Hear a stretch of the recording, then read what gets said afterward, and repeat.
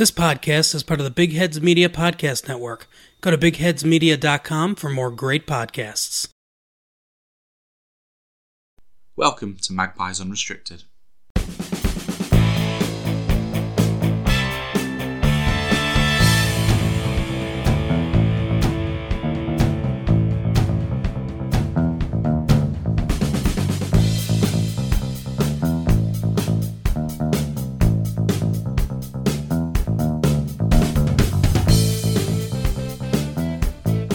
Hello ladies and gents, and welcome to Magpies Unrestricted, where we'll be talking all things Newcastle United.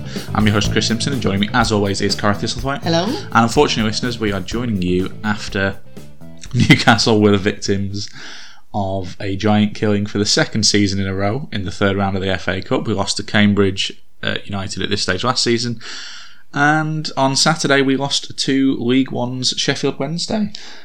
I mean, they are on form at the moment. They are. And they played exceptionally well.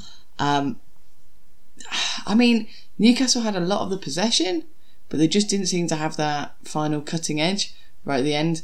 We'll get onto a couple of things because there wasn't VAR, and I don't think there was goal line technology. Not that that was an issue for any of these goals, but there was definitely offside for a couple of two goals. It doesn't. At the end, it didn't make a change in the actual result, even if those had been both ruled out. But yeah, I mean, Eddie Howe made 8 changes to the side that drew against Arsenal. Right, but understandable because you've got to push for the top 4, and there is a bit of a lack of depth that we've touched on a few times. Yeah, and I reckon it did cost you the game because when those 5 players came back on, there was a difference.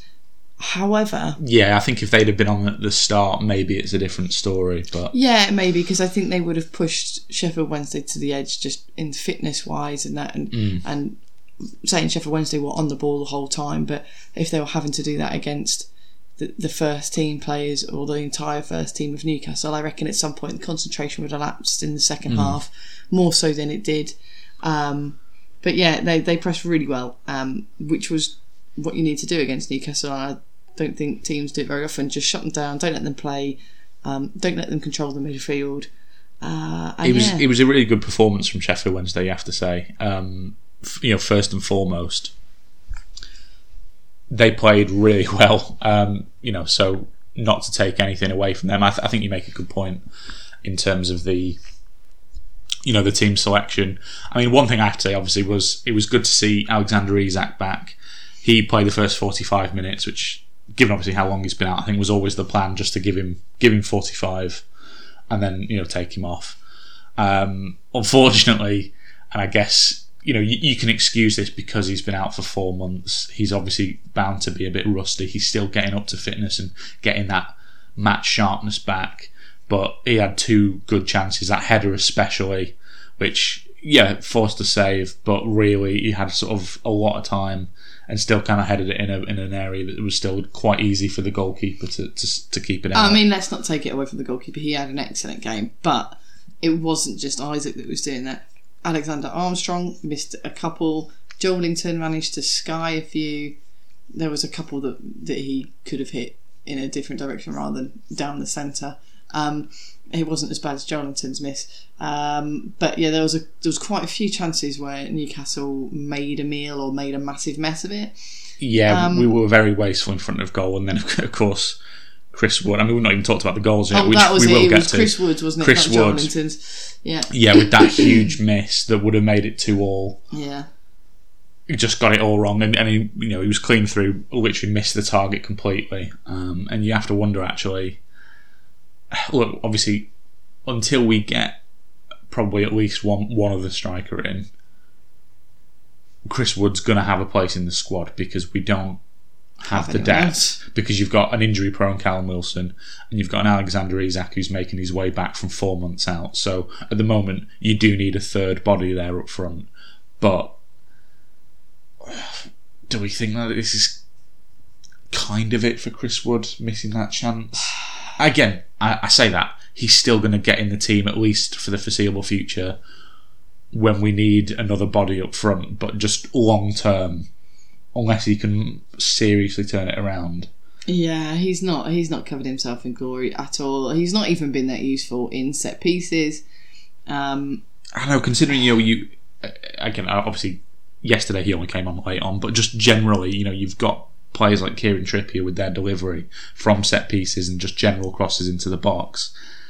You'd think that'd be like a prime target. Yeah, for Chris Wood, you'd think that'd be absolutely right up his alley, just planting them on his head all day long, and yet it's just not ever worked out that way.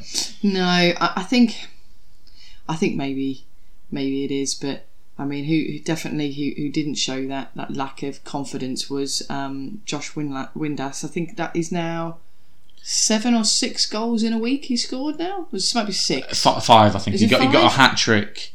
Because, as you said, Wednesday in great form. They were, I think, second in League One. They'd just beaten Cambridge 5-0, and I think he got a hat trick in that. And then 2 against us. And his second goal was what a finish! It was Premier League. Like it was so calm. He'd beaten your defence with his pace, and he controlled it. Dubravka was coming out, and he just slotted it past him, curled it round into the corner. Absolutely excellent. I know his first goal may be a little bit of controversy because he might have been offside, but if he was offside... He was definitely offside, but so was Bruno for our... Yeah, I was going to say, if he was offside, he was that offside where it's not really going to give you that much of an advantage, whereas Bruno's offside does. His entire body was offside. He was so far fucking offside, it was unreal. I think, for me, it doesn't matter because of the first one, yes. They were both offside. Yeah, but if... So, But if it hadn't... Obviously, it was annoying at the time... If it hadn't have been for both teams, ours then was offside. And as you say, Windass's second is a worthy winner of that game. It was a really good finish. Obviously shame for us because we did the right thing in terms of. Well, obviously Eddie Howe, he brought on the big guns. We managed to get one back straight away, which gave us a good chance. I just don't think there was enough time for them being in. The only one who really made an impact was Bruno, I think, of the ones who came on. I honestly don't think Almiron really managed to get a grip in the game. I know it wasn't on for very long. Not so much. Trippier's delivery definitely helped towards the end. Again, that helped. He was also doing set pieces, all he had to do was that helped to lead us to that to Bruno's goal. But ultimately, unfortunately, Newcastle out of the FA Cup. At the first time of asking, second season running again to League One opposition. So I wish you all the best for Wednesday. That's not great, especially after all we've talked about with getting silverware. Yeah, silverware, going on cup runs, it being different to the Mike Ashley era. But I think the saving grace of it is that these 2 results have been exceptions rather than the rule in terms of our general form and our general approach. And again, I think given the circumstances, I say if we weren't in the middle of pushing for top 4, and if we didn't have a big game on Tuesday, I'm sure we would have put out a stronger side. I think you calling it a big game on Tuesday is a little bit far. I think this is going to be an absolute walk in the park compared to Sheffield Wednesday. Hopefully, we'll get to that preview in a minute. But it's a big game in the sense of there's the semi-final place on the line, and it is one where we have a good chance of winning. If you know what I mean from that point of view. So that's it was obviously a disappointing one. Again, fair play to Wednesday; they did deserve it. And wish them luck obviously in the 4th round. But it did come after a good result for us away at Arsenal, a 0-0 draw. Not a pretty one. We struggled to get Havar on half a large periods, and when we did have the ball, we didn't do a lot with it for most of it.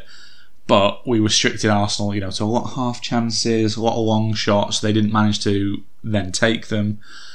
And look, it was a scrappy game. Lots of fouls. We were shithousing all over the place. Yeah, which is what we do now. It's not going to earn us any fans amongst the neutrals, but it's effective. Mikel Arteta absolutely losing his mind on the touchline. Largely understandable, but also quite funny. It was funny, but you can see why he'd be annoyed. I mean, but ultimately, as I say, not pretty, but you got to say ultimately a pretty good performance from us in the sense that we went there going, we are going to absolutely foul our way to a 0-0 draw, and we accomplished exactly what we set out to do. Yeah, I think as soon as Arsenal didn't let you play how Newcastle want to play, it was very much right, let's just absolutely scam this, and try and do the best we can to prevent them from doing anything. There was a great save from Nick Pope to deny Nikita in the 87th minute, but I mean, and at the other end, Joe Winton really should have scored. Yeah, definitely. Just before half time, that header, and he just sort of got it all wrong. I'm not sure it was a good performance, but it was a performance that just needs. It's a poor performance that scrapes you a point, which is what you've got to do at this level, and you've denied Arsenal the 3. You've made it a bit more exciting at the top. So at the end of the day, if you can't have good games every match, but what you can do is try and eke a point out of everything that you can, and that is exactly what you did. It was a bit, I wouldn't say boring, but it was like a bit like every 5 minutes. I'd say it wasn't a pretty watch, because of, in large part, what we did to the game in terms of just constantly breaking it up. I mean, obviously Arsenal were, they did a few fouls as well. Let's not pretend they were sort of angels in it all. But I think that was kind of because we got their backs up. I mean, the referee, I think, probably didn't necessarily help as well, because he was just dishing out the yellow card for everything. I'm kind of surprised there wasn't a red. Jamal Lascelles, absolute icon, got his second yellow card of the season, and he hasn't actually been on the pitch for either of them. Legend. Still acting like that vocal leader even when he's not on the pitch. That said, I think we possibly he possibly could have given a penalty against Dan Burn for a shirt pull on Gabriel earlier in the match, but he also, thankfully for us, made that huge call late on not to give one against Jacob Murphy for the handball. Obviously hit his arm, but it would have been really, really harsh. So obviously that was a big call that went in our favour, thankfully. I said maybe we slightly got away with it with Dan Burn, but it was our sixth clean sheet in a row in all competitions. Obviously that run has now come to an end with the Sheffield Wednesday game, but it was, and just given our historical record against Arsenal, as we always talk about, it was our first draw against them since 2011. And a very, very good point it was for us. I'd say every point's going to matter now, and Arsenal are in excellent form, so to get something is better than nothing. And I mean, you did manage to really, really annoy the entire squad, which is a bonus. Good result. As I say, shame that the Wednesday results kind of come after it in a sense, because obviously slightly down a note on that. But again, we've got 2 games. We'll get to the preview in a minute, but we've got 2 games in the next week. That's why we'll be coming at you a little earlier than normal again, listeners, because of Newcastle's schedule. But if we can do well, we can immediately kind of put this Sheffield Wednesday match to bed, to be honest. But some other good news, in my opinion, after some, let's face it, some very concerning rumours, again, concerning for me. You may disagree, listeners, but I'm sure you know my feelings on Cristiano Ronaldo by now. But there's been a lot of talk since he's had, obviously, this huge move to Al Nassr, who, of course, a Saudi club. He's going to be earning something absolutely stupid, like 175 to 200 million pounds a year there. It's something like £6.50 per second. Oh God!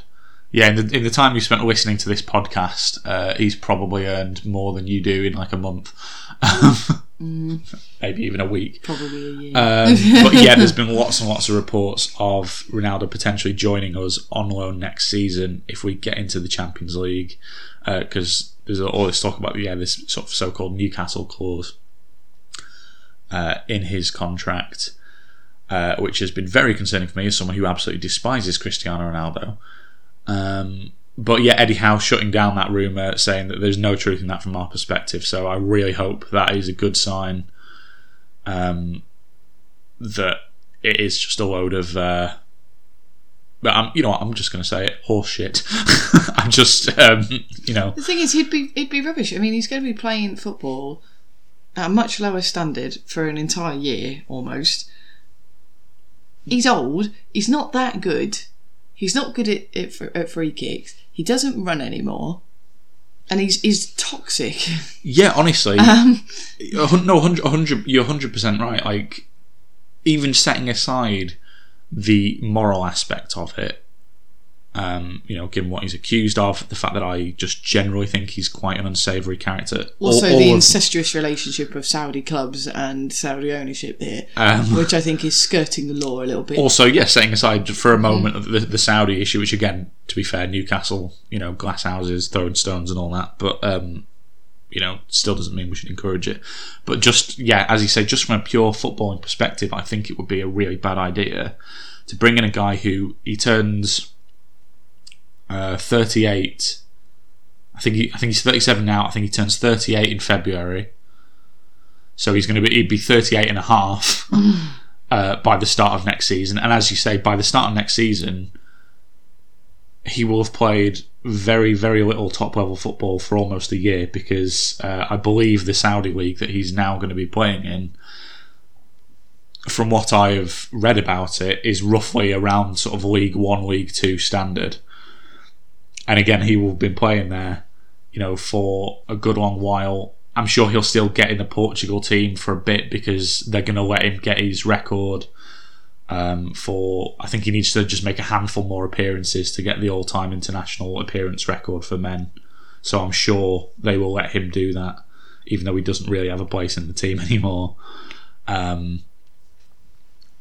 But otherwise you'd have to think, given where he is, you'd have to think his international career is otherwise largely over. And as you say, he's a toxic force in the dressing room. And also, let's face it, if he's coming to Newcastle because we're in the Champions League, his whole shtick will be, right, well, I expect to start in the Champions League, which means we would also then be like, oh my God, we're finally back in the Champions League after 20 years, whatever it is. And one of the players that's worked hard to get us here can't play. Yeah, instead, we're going to play a 38-year-old guy who is demanding it, even though he's not good enough to justify it. And we have to give up a starting place to a guy, who's really old, isn't going to press, and all the rest of it. So I genuinely think, even if we weren't contributing in any way to any of his wages, which, to be honest, we probably wouldn't, even if, from a Newcastle point of view, he was completely free, I genuinely think it would still be a really, really bad idea for, squad harmony, actual quality on the pitch, all the rest of it. But also, I just really fucking hate Cristiano Ronaldo, and I really hope he never ever dons a Newcastle shirt, if I'm being completely honest. So thank you, Eddie Howe, for hopefully shutting that down. We'll obviously continue to wait nervously, I'll watch this space just to make sure, but that is an encouraging sign from Eddie Howe, because, and I'm being honest here, listeners, I'm being serious, if it came down to it, I would honestly rather we missed out on the Champions League if it meant that Ronaldo didn't come. That is how much I don't want to see him in a Newcastle shirt at any point in my life. Okay. Relax, anyway, calm. Sorry, Eddie Howe said there's no truth in it. Okay. So the next two matches, you've got Leicester, Doddle, and then you've got Fulham, which I think is going to be the hard one. And obviously Leicester, as you say, there's semi-final on the line. Fulham, I think that'll be tough. But, they will. Yeah. I say we'll talk about Leicester first. Just again, this is why we're coming at you early this week, listeners. Again, because Newcastle play on Tuesday, which does not fit with our normal Wednesday release schedule. So we thought if we come out on Monday again, we can actually preview this game. I think the FA need to sort this out, because we said we're going to do it on Wednesdays, and now they've just come and ruined it for us. I think they need to actually, sit and think about us when they've planned these matches. It's a complete lack of respect for our podcast schedule, to be quite frank. Yeah. I think we're going to have words there. I'll ring them up after. Yeah. You tell them off, but it's, well, as you say, you're very confident in Newcastle's abilities to win this game. Oh God, I generally am, though. Obviously, Saturday was, of course, a bit of a downer for Newcastle, but you have to assume we're probably going to be playing a much stronger side than we did on Saturday. I'm sure the big guns are going to be back. And generally, although Leicester did avoid a giant killing, because you were in a similar situation to us on Saturday, you were away at Gillingham. Iheanacho scored though, Mr. FA Cup. So you managed to avoid it. We did not. We fell into the trap. But in terms of just generally recent form and our recent record against you, the last couple of times we've played each other, I think we've got a very good chance here. And I mean, look, I'll be cheering on whoever makes it through in the to the semi-final. If Leicester do, I'll be happy for them and cheering for them. But obviously, from a Newcastle point of view, you know, the chances of making that semi-final would be massive, especially because, well, let's face it, Man City and Man United will almost certainly be conveniently kept apart. Not to put a tinfoil hat on, but could you imagine if they got each other in the semis? Yeah. You know, that means if whichever one of our teams gets through on Tuesday could potentially have a very doable semi-final. Again, doesn't guarantee anything by any means, but better than playing Man United or Man City. We'll probably get through and get Man City now. But yeah, it's a big opportunity for us, and it's a big opportunity for us to put Saturday to bed. You know, put that out of sight, out of mind after that disappointing result. So yeah, fingers crossed. Come Tuesday night, yeah, we can get a good performance, good result against Leicester and progress. And then, as you say, yeah, a tough game coming up against Fulham next weekend. I mean, they've scored 30 goals and Mitro's been on fire. 11 goals this season. They're 7th in the Prem. They've almost scored as many goals as Newcastle. I mean, considering the funds and really the squad that they have, that is extremely impressive. Exactly. I think I read the other day, or heard the other day, that they've already surpassed the points total, or they've already equalled the points total that they actually got the last time they were in the Premier League. And obviously, we're not even halfway through the season yet, so they're having a good old season. I think they're on something like 28 points, so the wheels would really well and truly have to fall off for them to be at risk of relegation now, because they literally only need maybe 10 more points to guarantee it. So yeah, they've won all 4, haven't they, since the World Cup as well? That's building up a really, really sort of good sort of head of steam, really. I mean, obviously, when you look at who they've actually played individually, you would expect them to probably do well against those teams. I mean, it was Crystal Palace, Southampton, no offence, but Leicester. No, there's no offence needed. And then obviously they beat Hull in the FA Cup on Saturday. Again, all teams that you would expect them to do well against individually, but let's face it, that's a huge confidence boost, and you've still got to actually go out and win 4 games in a row, which, unless you are a Man City, that is never something to be sniffed at for almost any team. You know what I mean? Just exactly. Even against teams you should be beating, to actually then still go and do it is still another matter entirely. So I say, again, with the squad and the lack of depth that Fulham have at times, I think they've done really well. So this is going to be a really, really tough game, because they're going to go all for it, and Mitro is going to be desperate for a goal against you. Absolutely, as you say, he's had a great season. They've got a good amount of sort of creativity and good delivery into the box, with Andreas Pereira, Kenny Tete as well. I think they've got 4 assists each this season. So they've I think Bobby De Cordova-Reid, obviously he's had a decent campaign as well. He can do stuff. So they've got stuff. He can do bits, but you know what I mean. They've got, especially going forward. So at the back they're not quite as tight, but again, it's not stopped them having a good season, because but going forward especially, they've got a lot of weapons all over the pitch. Obviously, Mitro being the big one, but they've got other players who can hurt you. It's going to be a test for our defence. Hopefully, one we can stand up to. Given that, again, we have the best defence in the league, we can still say that for the time being. I'm sure by the end of the season, we probably won't be able to say that, but for now, we absolutely can. It's going to be a big test for us, and it's going to be a difficult game. Hopefully, a good game. 2 good teams again going head to head. Again, we're at home, so you'd expect us to be looking to get on the front foot. Obviously, we had that good result against them last time we played, but of course there was that early sending off, which did help a lot. But yeah, I say it's going to be a good game, going to be a difficult one. But if we can get, especially if we can get good results in both of these games, it will really help put to bed that Sheffield Wednesday disappointment and help us. I was going to say get our season back on track. We've literally had one disappointing result, because again the Arsenal one ultimately was a strong strong result, getting a point away at Arsenal. So I don't want to act like the wheels are falling off, because that's a bit dramatic. You just want to win it. You just want to win. That's what you're saying. I just want to win. You just want to win. You're going to get one on Tuesday, and you might get something against Fulham. I think potentially yes. I think you should do. However, Fulham are they're really, really up for taking on the big six at the moment, and they've shown that throughout this season.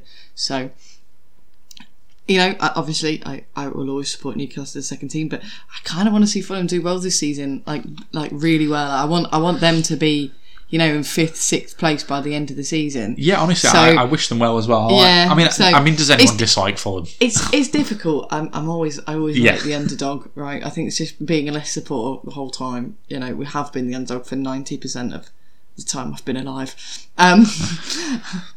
That it's hard when an underdog is doing really well and then they play a team that I should be supporting, and it's like, but I mean, how the tables have turned with Newcastle not being an underdog. I mean, I know it's fun, but exactly. It shows how far we've come as well. Exactly. Yeah, it's true. But yeah, we're just gonna have to see how both of these games go, and we'll be back obviously next week to look back at both of them. Mm-hmm.